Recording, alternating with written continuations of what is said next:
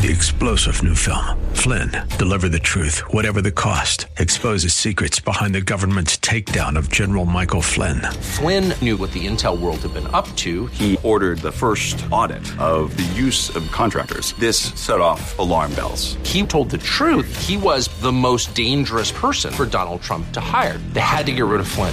Flynn, Deliver the Truth, Whatever the Cost. Available now. Watch it today. Go to salemnow.com. salemnow.com. This is Cornerstone Connection, the radio ministry of Pastor Gary Hamrick of Cornerstone Chapel in Leesburg, Virginia. Pastor Gary is teaching through Hebrews. Real love is calling, listen, truth opens up your eyes. Mercy is waiting for you with every sunrise. It's not a salvation matter. It's just talking about how can you really enjoy all the grace of God in your own life, which requires, doesn't it? To experience the grace of God requires the recognition that I'm a sinner and that Jesus loved me so much, He died on a cross for my sins, and that He's so merciful and so forgiving and so gracious to me. How can we really grasp and comprehend that and receive that if we're not willing to extend that to others?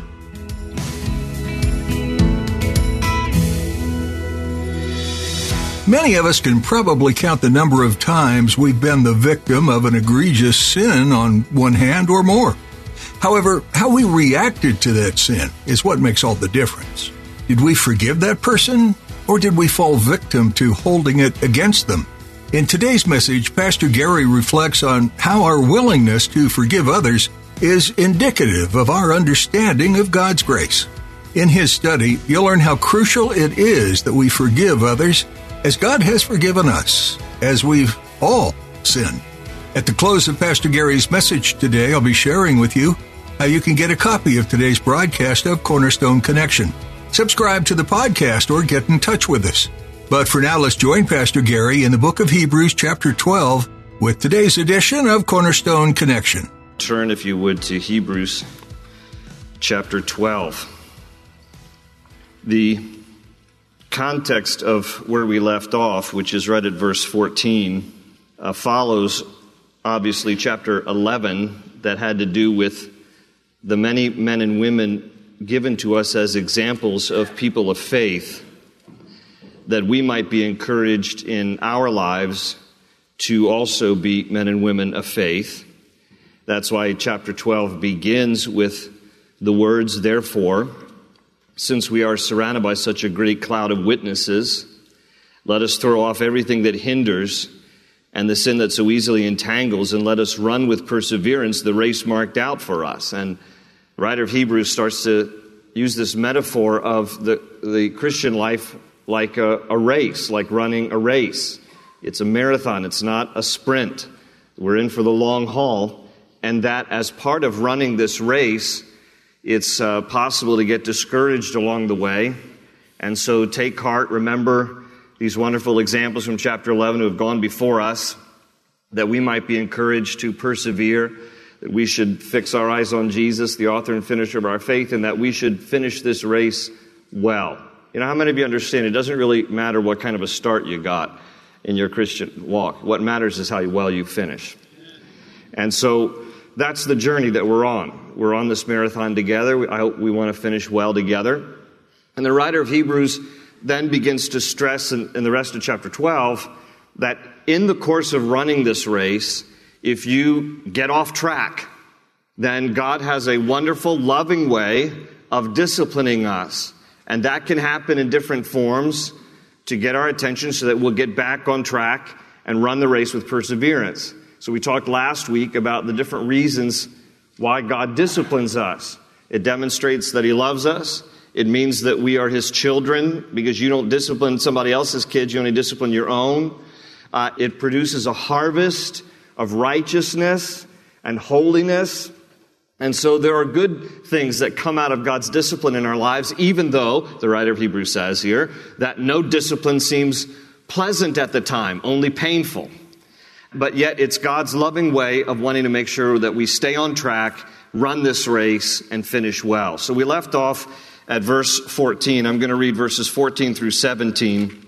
So chapter 12, verse 14 says, "Make every effort to live in peace with all men and to be holy. Without holiness, no one will see the Lord. See to it that no one misses the grace of God and that no bitter root grows up to cause trouble and defile many. See that no one is sexually immoral or is godless, like Esau, who for a single meal sold his inheritance rights as the oldest son. Afterward, as you know, when he wanted to inherit this blessing, he was rejected. He could bring about no change of mind, though he sought the blessing with tears."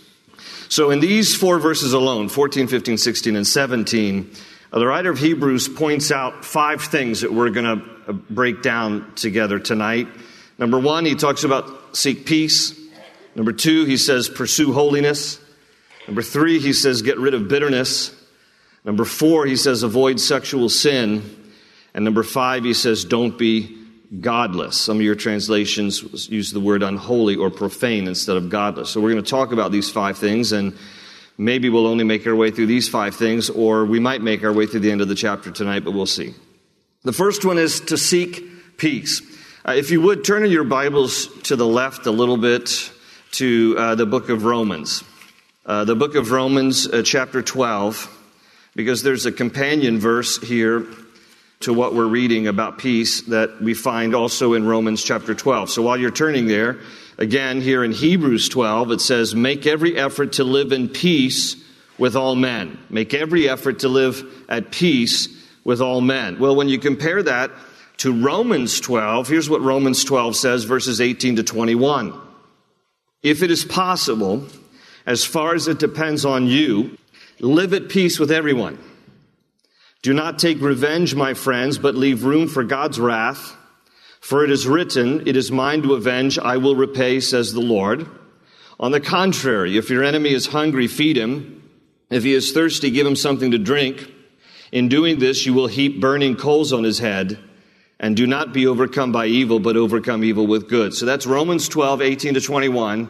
And it's a good companion passage to what we're reading here in Hebrews 12, in verse 14, which says, "Make every effort to live in peace with all men." So I want to kind of go back and forth and parallel these two. The passage in Romans chapter 12 tells us something important, because in Hebrews 12, when it says that you need to make every effort to live at peace with all men, in Romans 12, it adds, "as far as it depends on you." We all understand, right, that you can't be responsible for somebody else's peace.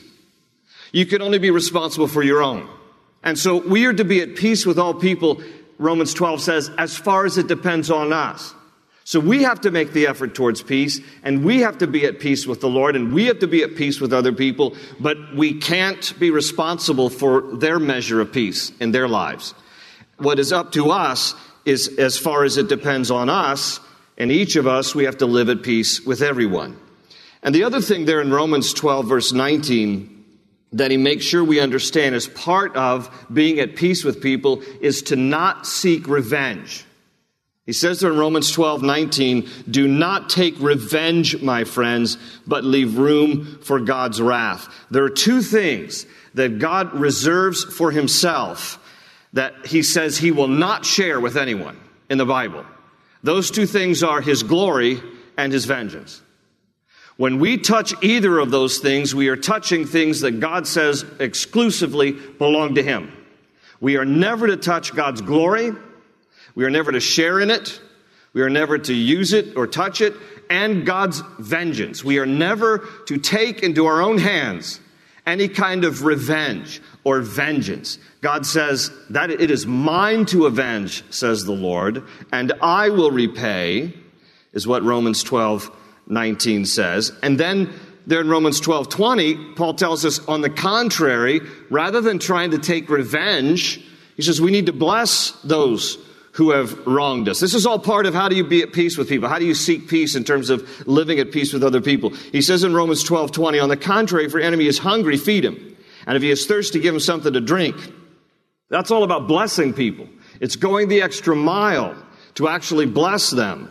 And he adds, in doing this, you will heap burning coals on his head. Now, burning coals was a euphemism in the day for God's divine judgment. So what Paul is saying there in Romans 12 is that instead of seeking revenge, if we just leave wrath up to God, instead of taking it into our own hands, that then we give room for God's divine judgment. However, God wants to administer that, but that's up to God. God's going to deal with people who are not at peace with us. God's going to deal with people who have wronged us. That's up to God to deal with. But if you really want to be at peace with people, one of the things there that we find in Romans 12 is that we can't seek vengeance. That's up to God to deal with. So we have to get out of the way and give enough room for God to work and to do it His way. And in this way, it will heap burning coals on their heads. In other words, if you get out of the way, God will bring the conviction. If you get out of the way, God will deal with that person. But as long as you and I are in the middle, in the way between what God wants to do and this person, then we actually are interfering with God's ultimate purposes. And we need to learn to back away, be at peace, don't seek revenge, just let God do what God needs to do. It's interesting, I came across this study years ago that was conducted by the University of Zurich in Switzerland.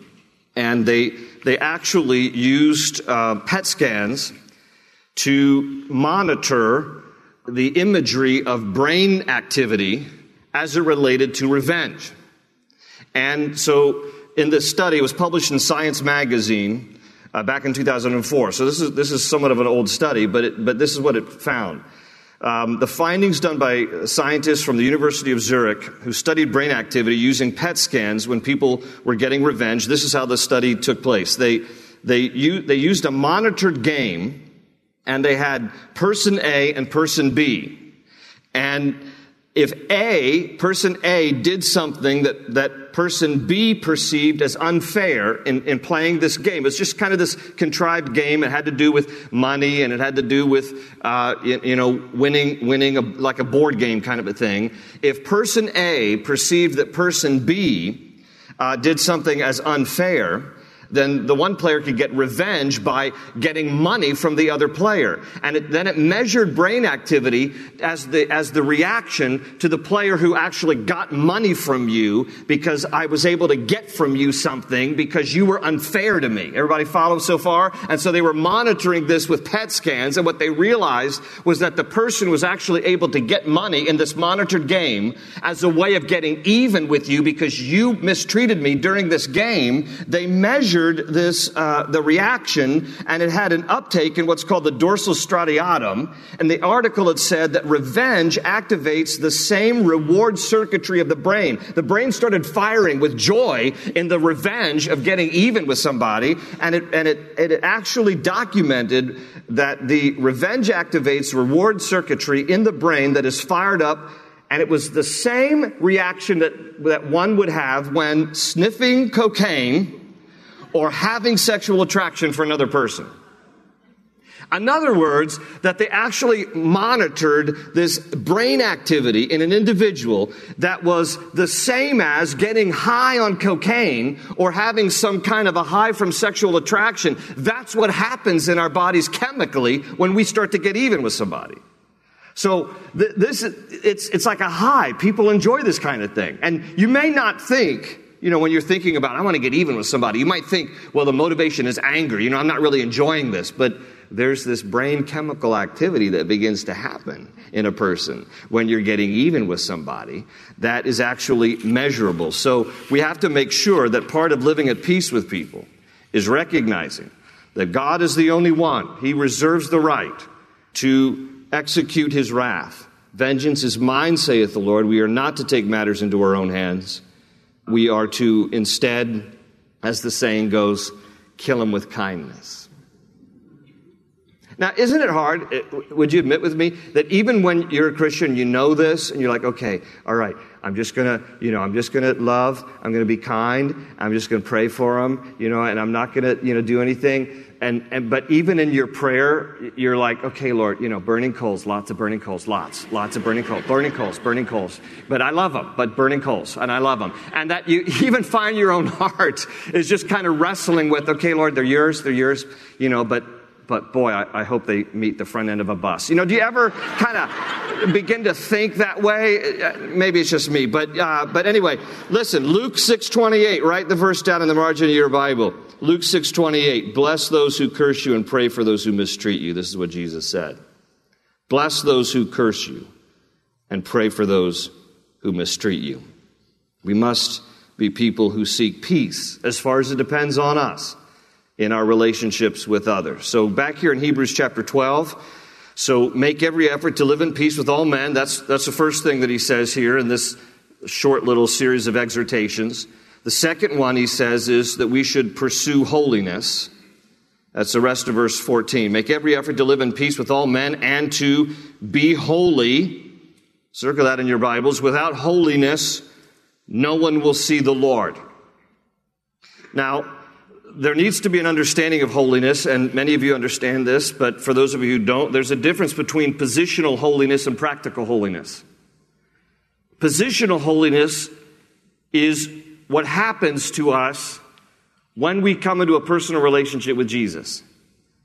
What happens is when you get saved, when you have a personal encounter with Jesus, you make him Lord of your life, you surrender your life to his lordship, there's a positional holiness that happens instantaneous in your life, which means that God now sees you no longer in the sinful condition, but in the righteousness of his Son. And that you are positionally made holy, made righteous before God, not of your own works, not of your own worth, but because of the work and worth of Jesus. And by putting your faith and trust in him, you and I are made positionally righteous with God. We're made holy in his sight. In fact, the Bible says in 1 Corinthians 1:30 that it is because of him, that is the Lord, that you are in Christ Jesus, who has become for us, past tense related to the point of our salvation, who has become for us wisdom from God, that is, our righteousness, our holiness, and our redemption. So there is positional holiness that happens when you and I come into faith with Jesus Christ. And then there is practical holiness. And the writer of Hebrews here is talking about the practical aspect of holiness, which means even though we've been made positionally right with God by virtue of what Christ has done for us on the cross, now God requires us, expects us to live up to that holy position by holy practice. That we have to be people who walk in holiness, who live out our lives in a way that honors God and that shuns sin, and that as soon as we do sin, we're quick to confess it, to repent, to renounce it, to be right with God. And so the Bible says as well to be practically holy as well as enjoy positional holiness. 1 Peter 1:14 and 16. Says this, as obedient children, do not conform to the evil desires you had when you lived in ignorance before you were saved. But just as he who called you is holy, the Lord, so be holy in all that you do.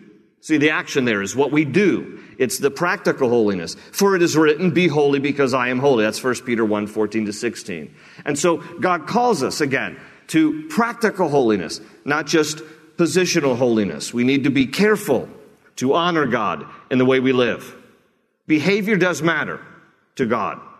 When we are born again and we belong to his family, he wants us to live in a righteous way, in a holy way before him. We honor God in this way. And so we're called to this kind of practical holiness.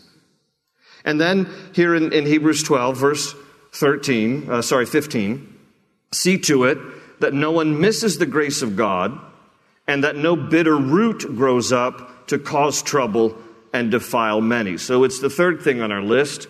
We are exhorted here to get rid of bitterness. To get rid of bitterness. And bitterness is somewhat described here like a tree, because he refers to roots.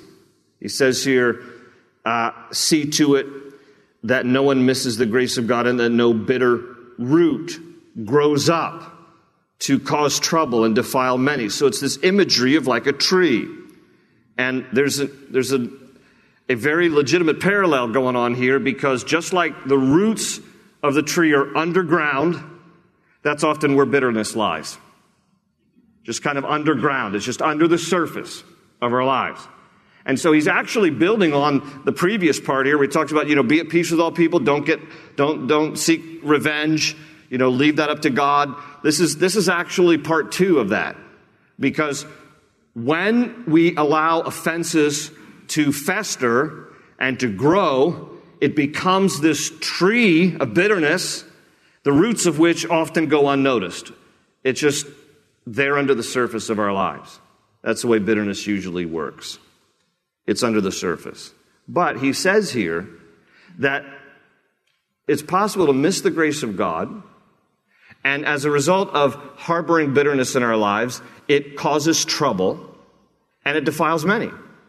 He says all that in that 15th verse.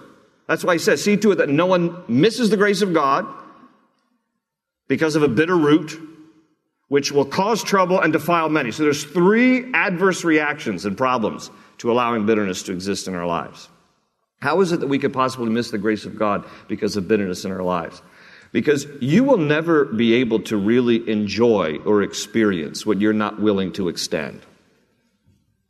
If you don't show forgiveness, then how can you really experience the forgiveness which is the grace of God in your own life? I mean, how can we go around saying, yeah, I know God's forgiveness, but we don't know it enough to extend it?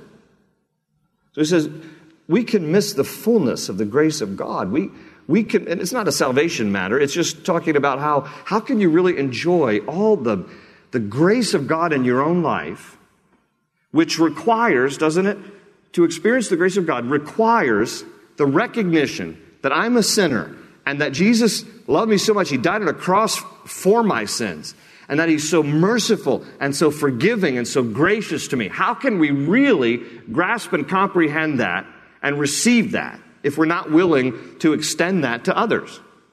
And so it's possible to miss the grace of God. It's also something that we need to recognize. Bitterness causes trouble. I mean, bitterness causes trouble. When you are bitter, everything you touch, it's just trouble. It's not good to be bitter. And it defiles many. That's the third thing. Who wants to be around bitter people? Bitterness can begin to just spread among your circle of friends. If you're bitter, think about it. It's like drinking from a bitter well. Everybody starts to get bitter around you because of your bitterness until eventually they realize, I don't like being like this, and so they don't hang around you anymore. And I can't tell you how many people over the course of 30 years of ministry who have come to me who have been bitter about something in life, and they can't understand why they have no friends. You ever met people like that? They're just bitter as bitter can be, and they're like, on top of it, you know what makes me even more bitter? Is that I have no friends. And I'm like, there might be a reason. No, look, bitterness is, it's a poison. It's like being bitten by a venomous snake. You know how they get anti-venom as a remedy, as a medicinal remedy to people who've been bitten by a poisonous snake? They extract venom from a poisonous snake, and then they take small measures of that venom, and they inject it in lab animals. And then the lab animals, because it's injected in small measures, the lab animals begin to develop antibodies in their blood system. And then they will extract the antibodies from the blood of these lab animals, purify it, and use the antibodies then to inject into human beings who get bitten by poisonous snakes as the anti-venom. That's the antidote. You want to know what the antidote of bitterness is? Forgiveness. That's the antidote. Open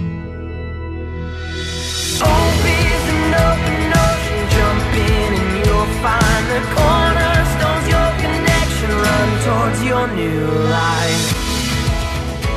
The book of Hebrews encourages its readers to stop relying on what they can do to be saved, known as living by the law. There's a better way, and it's through Jesus. Jesus came to earth and perfectly lived out his life, never wavering from the law and always showing love and kindness. He was perfect and was also the perfect sacrifice for sin. He obediently died in your place so that you wouldn't need to face the punishment your sins deserve. And all you need to do is accept it. Are you ready to take this step of faith? Jesus is ready and waiting for you to step away from your old life with loving arms wide open. If you're making a decision for your Savior today, please let us know. You can send an email to prayer@cornerstonechapel.net. We'd like to encourage you to find a Bible teaching church in your area right away. It will be a place where you can grow and learn and find the support of community, of family. You're now part of a family of faith, after all. If you happen to be in the Leesburg area, consider yourself invited to Cornerstone Chapel. We meet weekly for worship and fellowship after studying the Bible together. You'll be able to get more information at our website, cornerstoneconnection.cc. That's cornerstoneconnection.cc. That's all for today. Thanks for tuning in to Cornerstone Connection. They say you're a wandering soul, that you've got no place to go, but still you know, you're not alone. Real love is calling, listen, truth opens up your eyes. Mercy is waiting for you with every sunrise. Hope is an open ocean, jump in and you'll find the cornerstones, your connection, run towards your new life.